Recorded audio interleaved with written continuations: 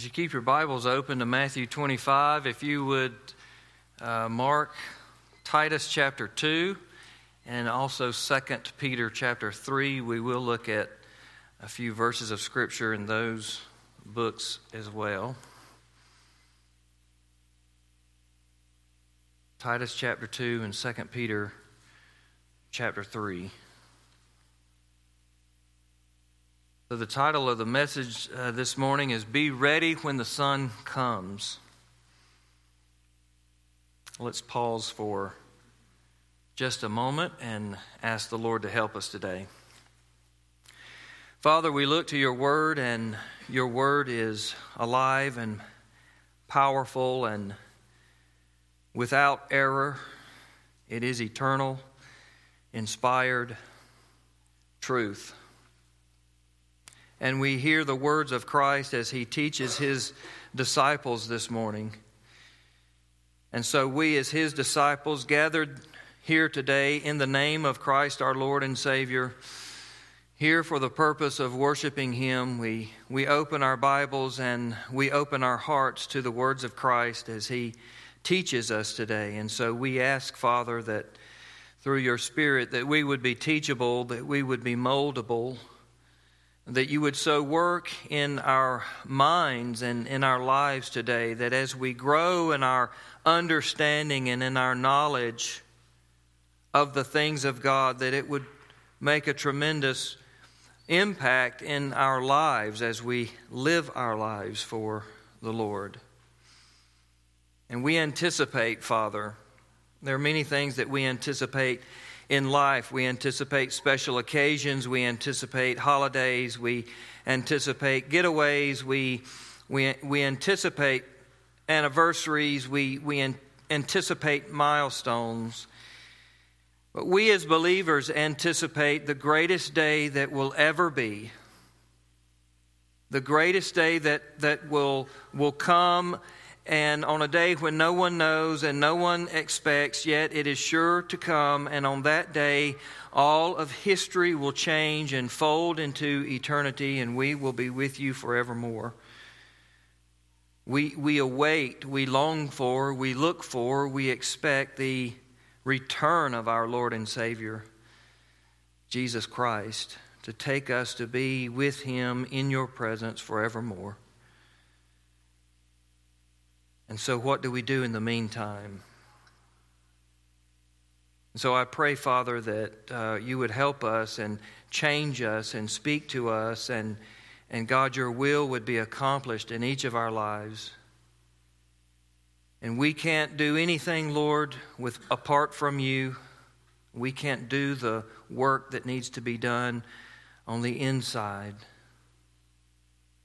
But Lord, we know that you can, and you are faithful to do so. So we give you glory right now for what you're going to accomplish. And we pray that everything said and done is pleasing in your sight. In Christ's name, amen. Be ready when the sun comes. If you remember, it's been several months now. I think it was back in November. We've been studying through the Gospel of Matthew for some time. And back in November, we studied through Matthew 24. And then we took some time off for Christmas and the New Year's to address some issues and topics and things from the Scripture for our church and culture. And so this morning we step back into the Gospel, and we step back into chapter 25. And Matthew 24 was it's kind of really a super condensed version of the book of Revelation. It's Jesus teaching on the last days, the very last days. And so he's telling his disciples about the things to come, how to be aware of the signs of the times, the seasons in which we live, and things that will happen as the timing of his coming continues to draw closer and closer. And so we glean from Scripture, we learn from Scripture how to recognize the season of Christ's return, how to look around and understand what's going on in the world is part of God's sovereign plan, as things continue to fold and unfold and progress until the coming of Christ. And we don't know the precise date of his coming, but we're able to recognize by the things that the Scripture gives us the seasons that we live in. We don't know the exact date of his coming, but we do know this. The most important thing to know is that he's coming. He is coming. So the point of the Scripture's teaching on the last days or the end times is simply this: be ready. Be ready. So when we come to Matthew 25, the first 2/3 of this chapter are two parables. Lord willing, we'll look at the second parable tonight. And Jesus is illustrating how his coming will be received, what it will be like. Some will be ready for his appearing, but many will not be ready for the coming of Christ. So when we get to chapter 26 in our study, then we find the events that start happening in the life of Christ in the week of Passion leading up to Jesus' arrest. In chapter 27, we come to his crucifixion. And then there's just one more chapter in Matthew 28. And we see the resurrection of Christ.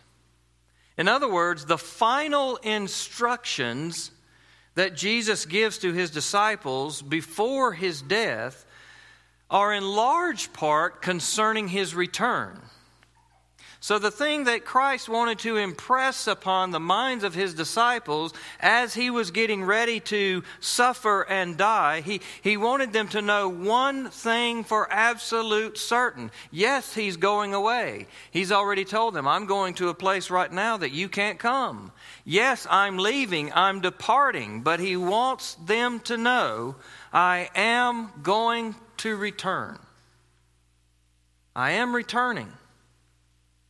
And so he exhorts his disciples, he exhorts us through teaching in Matthew 24 and through storytelling, parables in Matthew 25. And the purpose of all of this teaching in the various forms is to compel us, motivate us to be ready. He wants us to have the utmost confidence in his return, and having that utmost confidence in his return, to be ready to meet him. Be ready when the Son comes. And here we have this morning the parable of the 10 virgins. The first thing we learn in this parable is preparation and expectation of his coming in verses 1 through 6. When that day that no one knows except the Father in heaven, is what Jesus tells us in Matthew 24. When that day comes, when Jesus returns, Jesus says here in Matthew 25, the kingdom of heaven will be like this. And then he tells a story. So a parable is an earthly story that you can relate to, and he's telling a story that their culture can relate to in their time, and it's giving a heavenly truth, a heavenly meaning. So the kingdom of heaven will be like this. The story of 10 virgins waiting for the bridegroom, but 5 were wise, and 5 were foolish. And the kingdom of heaven is going to unfold kind of like this story unfolds. That's Jesus' point. I'm going to tell you a story, and how this story unfolds, that's how the kingdom of heaven is going to unfold in that day. The 5 wise virgins represent true believers who are ready, who are prepared for Christ's return. The 5 foolish virgins represents those who they've heard about Jesus. They've heard the story of how Jesus came to earth, how Jesus died for sin, how he rose again, how he's returning one day. They know the story of Jesus. It's not like they disagree with the story or argue with the story or don't believe the story in a sense that it's not true. They've heard that he's coming, but they're not ready when he arrives. Notice then there's an expectation of his coming. All 10 of these virgins take their lamps and they go to meet the bridegroom. The bridegroom here, of course, representing Christ. He's returning. So the foolish virgins then, they have kind of an apathetic expectation. It's not like they would argue that the bridegroom is never going to come. That's not going to happen. It's just that their expectation is really shallow and really low and produces no results.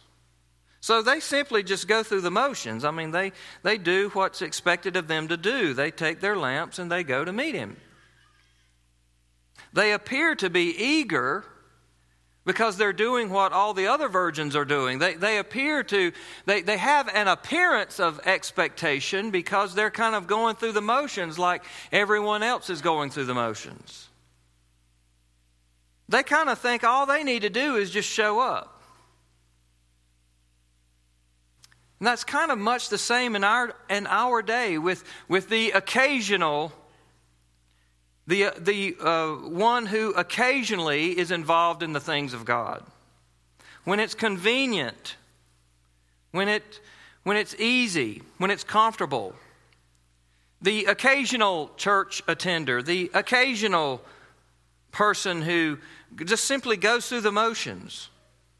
Oh, they would agree if they have a kind of a church background or family members who are following Christ and know the Lord. They kind of have an understanding of who Jesus is and that Jesus is going to return, but they have a very low expectation of his return. They're not really looking for him. They wouldn't say, oh, he's never coming back. They're just not looking for him. They just don't expect him to be back in their lifetime. They're not looking for Christ to be here. So it's kind of these foolish virgins represent a foolish type of so-called faith that believe that all that is required is just the appearance of knowing Jesus. Just the appearance of some type of Christian faith and religion. They're just kind of going through the motions. But the wise virgins, on the other hand, they have a very high expectation that leads to great preparation. These wise virgins brought along extra flask of oil with their lamps. Now, these represent the true believers who truly believe. They would not only agree with the Bible, they would not only agree with the scriptures that teach that Jesus is going to return, but they are eagerly waiting. They are longing, they are expecting, they are looking, they are praying. They know salvation is not maintaining an appearance, but rather maintaining the faith. Loving God each and every day, believing Christ, following Christ.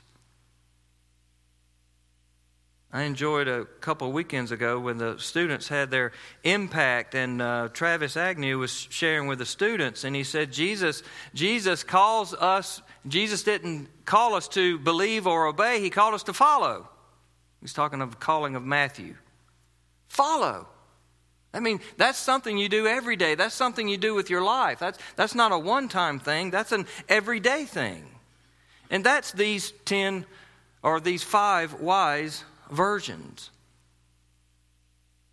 They know faith. They know that genuine faith is accompanied by works. That it bears fruit in our life. A good tree bears good fruit, Christ would say. They know the new birth, knowing Christ, becoming born again, giving your life to Christ. That new birth results in a new life. There's a certain amount of preparation that they have put into the expectation that the bridegroom is coming. True believers know that hardships and persecution are going to require perseverance. There's a certain amount of things that are going to take place as we wait for Christ's return.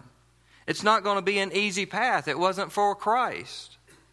It won't be for those who follow him. Look with me at Titus chapter 2. Speaking of longing for and looking for our Savior to return. In Titus chapter 2, beginning in verse 11.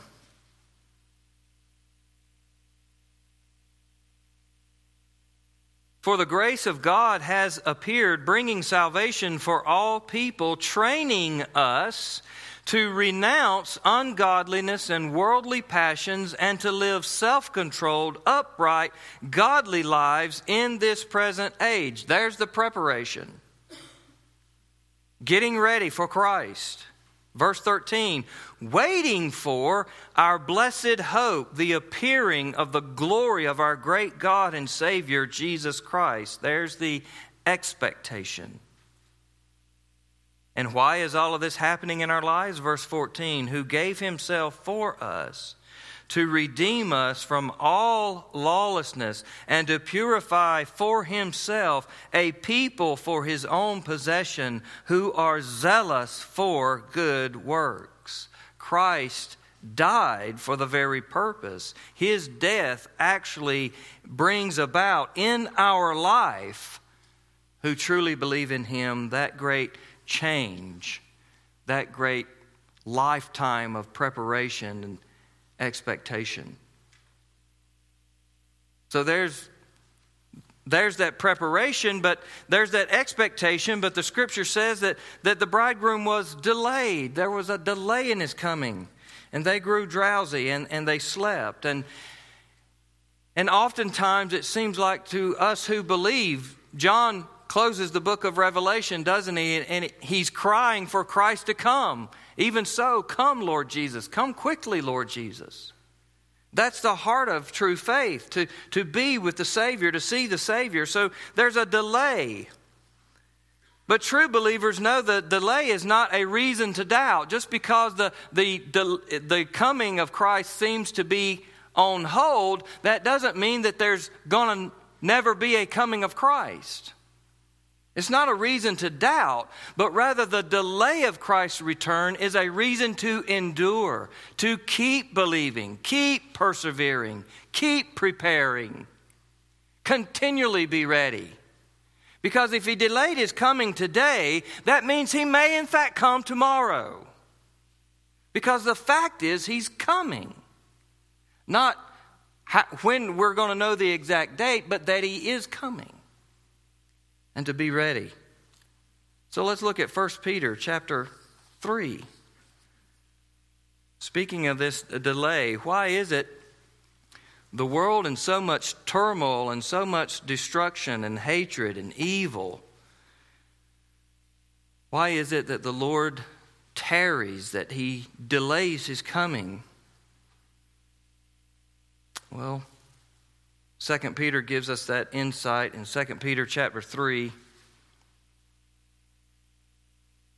and verse 8. 2 Peter chapter 3 verse 8. But do not overlook this one fact, beloved, that with the Lord 1 day is as 1,000 years, and 1,000 years as 1 day. The Lord is not slow to fulfill his promise, as some count slowness. So you think it's being delayed, but it's not. It's right on God's schedule. But is patient toward you, not wishing that any should perish, but that all should reach repentance. But the day of the Lord will come like a thief, and then the heavens will pass away with a roar, as the heavenly bodies will be burned up and dissolved, and the earth and the works that are done on it will be exposed. In other words, the Lord is tarrying the coming of his Son just long enough for everyone who is going to believe does believe. Not wishing that any should perish, but all should come to repentance. So at midnight, while they slept, and while they least expected it, at midnight, the bridegroom appears, and some of them are ready, and some of them are not. The ones who are ready are the ones who made preparations, who were looking for, expecting. Have you ever had an unexpected guest show up at your house? Not that you didn't want them to be there, but you just were not expecting them. And all of a sudden they're here and the doorbell's ringing and you're in your pajamas. And you run around, right? You rush around and run around, and then you go to the door, and then it's the UPS guy just left a package. Nobody's there, right? Unexpected guest. But what do you do when an expected guest, before he arrives? You get ready, don't you?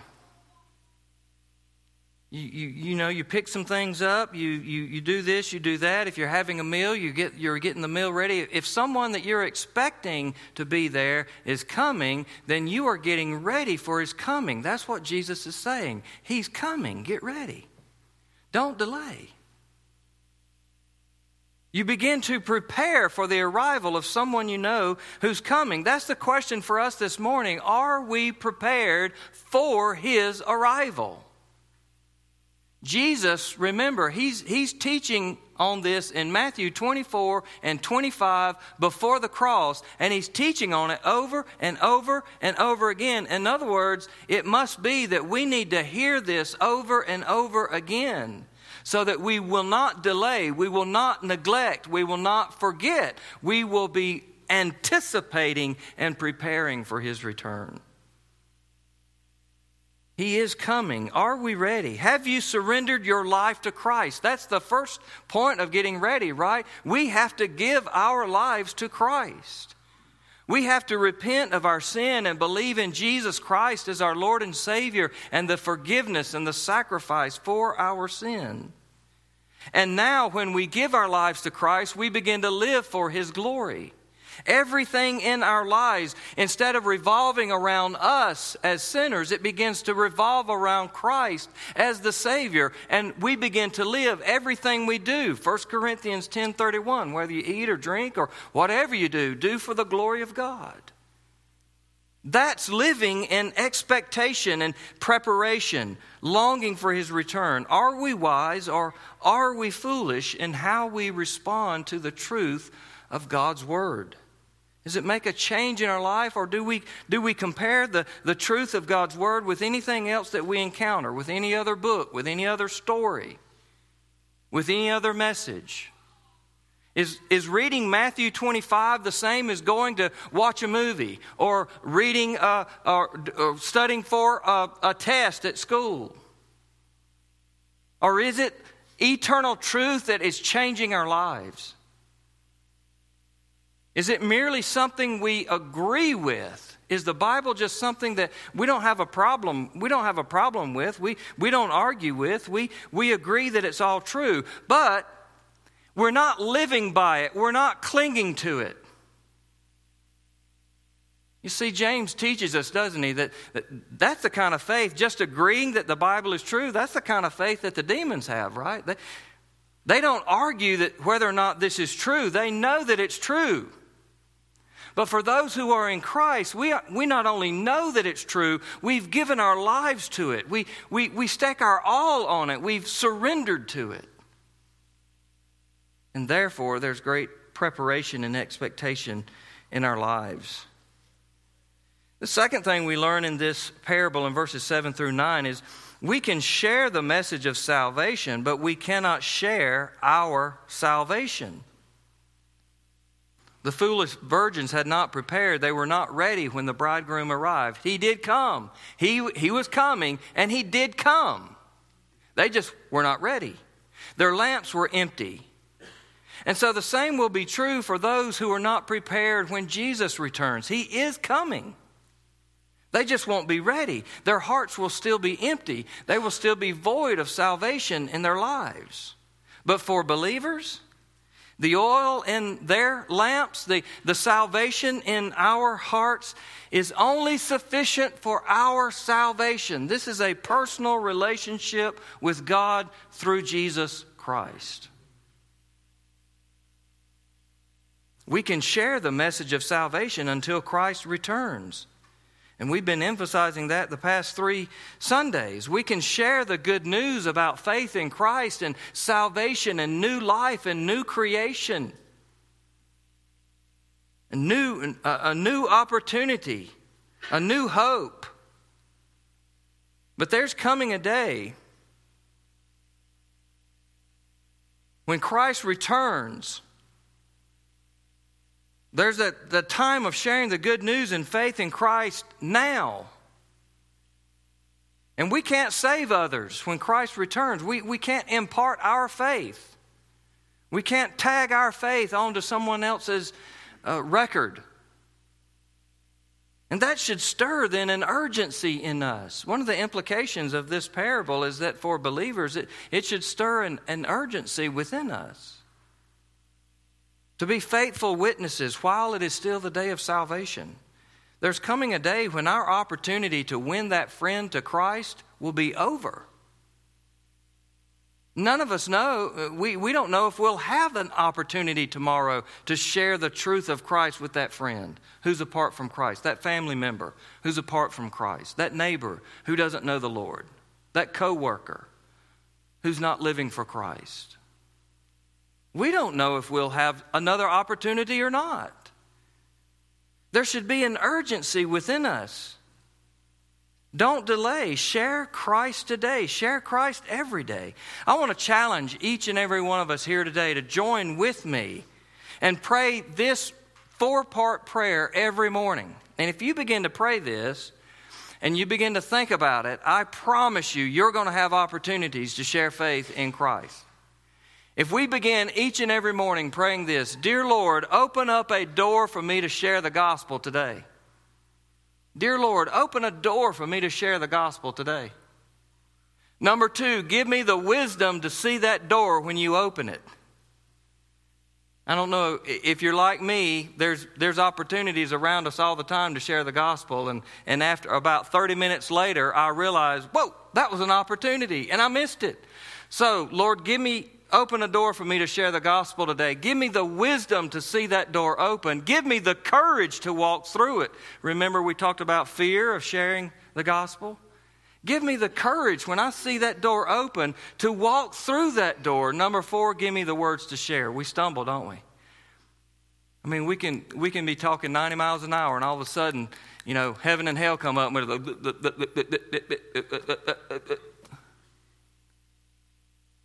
So, Lord, open a door for the gospel. Give me the wisdom to see it when you open it. Give me the courage to walk through that door, and give me the words to say. Now, like I said, we spent 3 weeks on preaching on evangelism. So the whole time I'm preaching to you, I'm preaching to me, right? And the Lord's asking me the same question. Will, how many people have you told about Christ?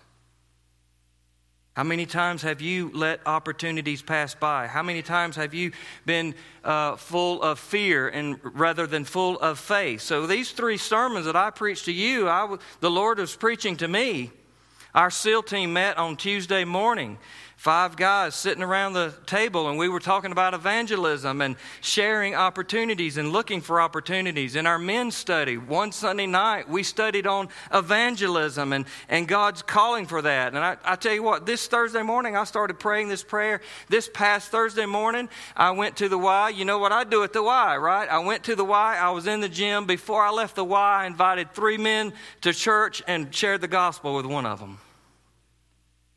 And while I was sitting there talking to this guy and he starts talking, you know what I'm thinking in the back of my mind? The Lord's talking to me. And in the back of my mind, I'm thinking, well, this is what you were praying for. You going to say something or not? You going to speak up or not?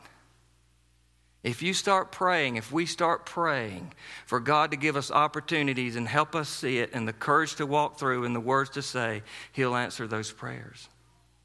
There should be an urgency about us. We had a great group turn out yesterday to go out through our community and pass out gifts and invite people to church and open up conversations. We had some great conversations. We'll be sending out postcards later this week. Every day, sharing Christ today, sharing Christ every day. But the text is really emphasizing not an urgency for believers, but a warning to the unprepared, isn't it? The text is saying you have to have salvation in your heart when Christ returns. It has to be yours. You can't borrow it from someone else. You can't take their faith as your faith. Listen to me very carefully. Grandma and grandpa can't get you to heaven. Mom and dad can't get you to heaven. It has to be your faith. You have to own it. It has to be yours. Coming to church won't take you to heaven. Going through the motions won't get you to heaven.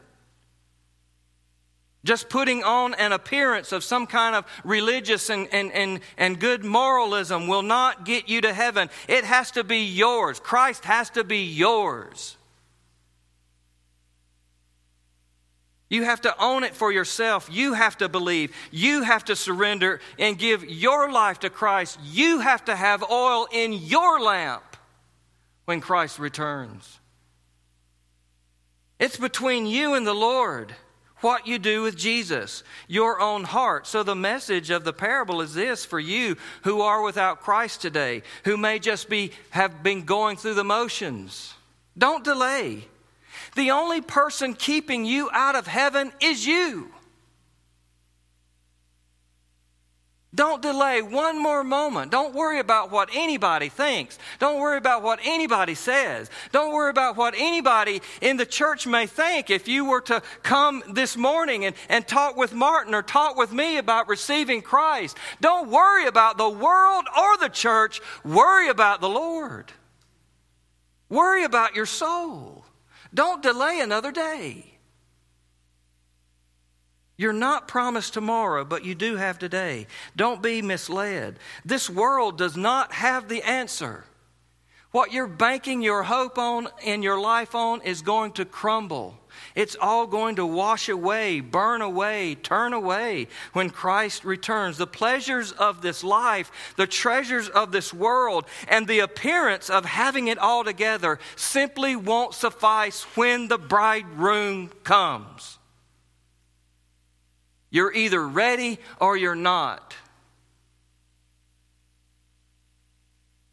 Just like the oil of the foolish virgins, everything else will run out and leave you empty.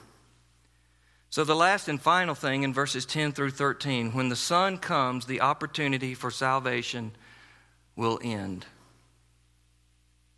You see, the delay in His coming wasn't so that we would run out of oil, but rather that we would have ample time to prepare. That's what the delay's about.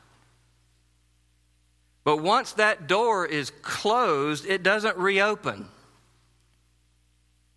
When God closed the door of the ark, it didn't reopen until the world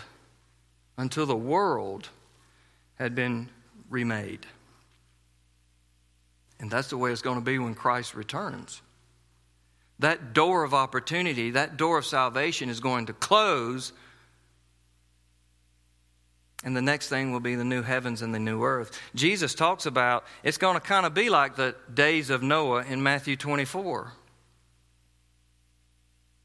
There are two doors that stand in front of each and every one of us who are gathered here this morning. There are two doors that stand in front of us, and we don't know when they might close. There are two doors that we will walk through or not walk through. There's the door of death, and there's the door of Christ's return, the door of salvation when He returns. The Bible says it is appointed unto man once to die and then the judgment. That means that we have one life, and when this life is over, and we don't know when it's going to be over, we don't know when that door will close. When that door closes, when this life is over, we stand before the Lord and we are either ready or not ready, empty or full, with Christ or without Christ. And the Bible says one day Jesus will return and those who believe will be saved and those who refuse will be judged. So if Jesus' coming is still years away, if it's still a long delay before Christ returns, I'm not so sure about that. It seems closer and closer each and every day.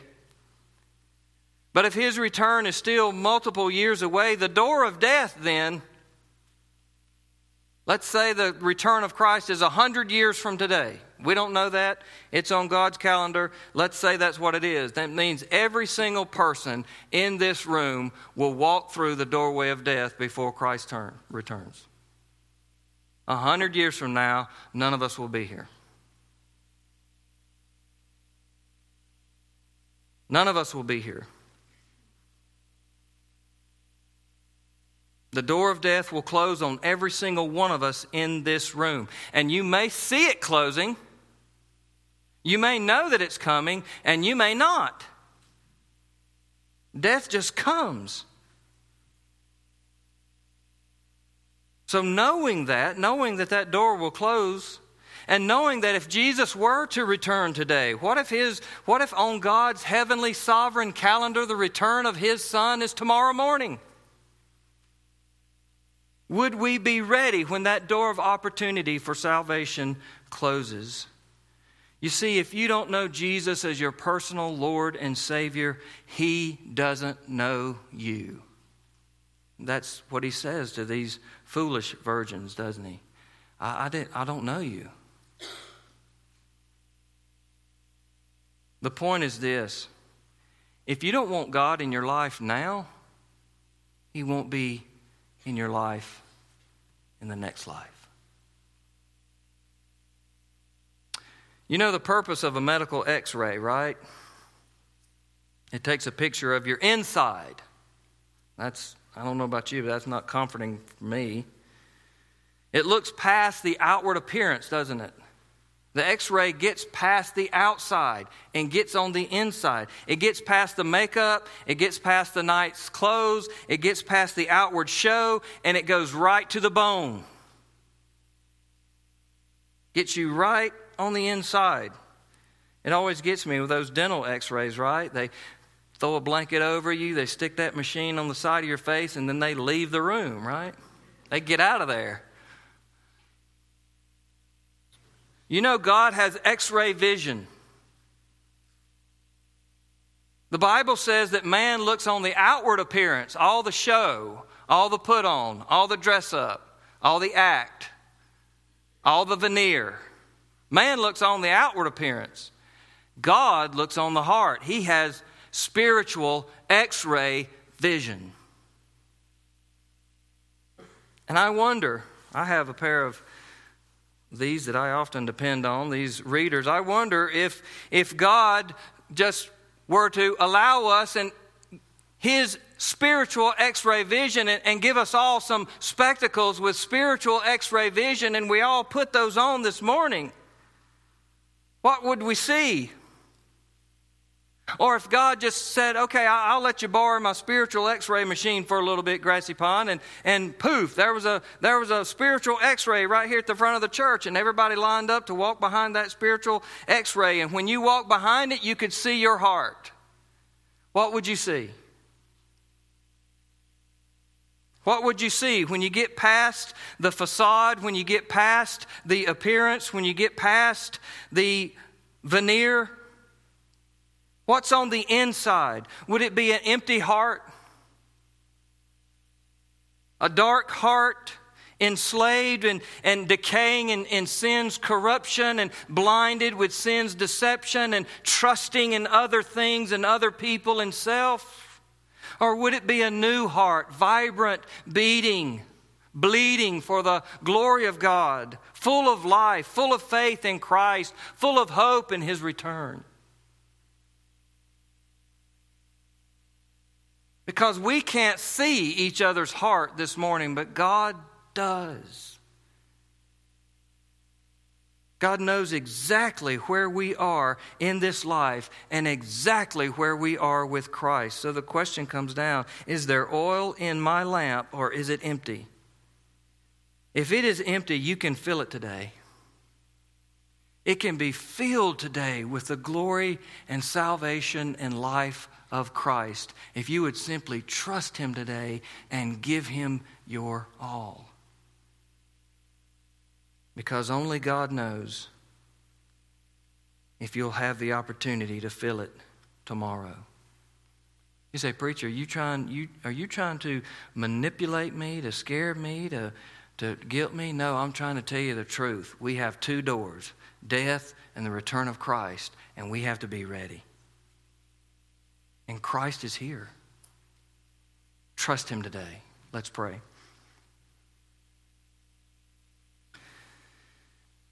Father in heaven, we thank You for Your word.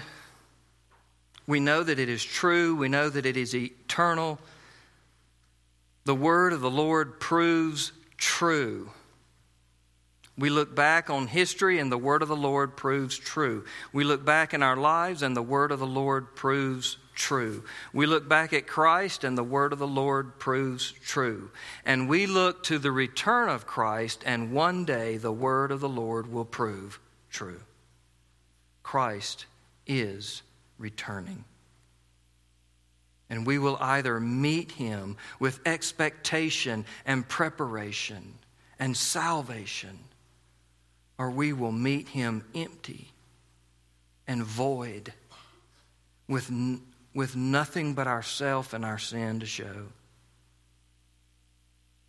Father, would you do a tremendous work in our hearts this very morning?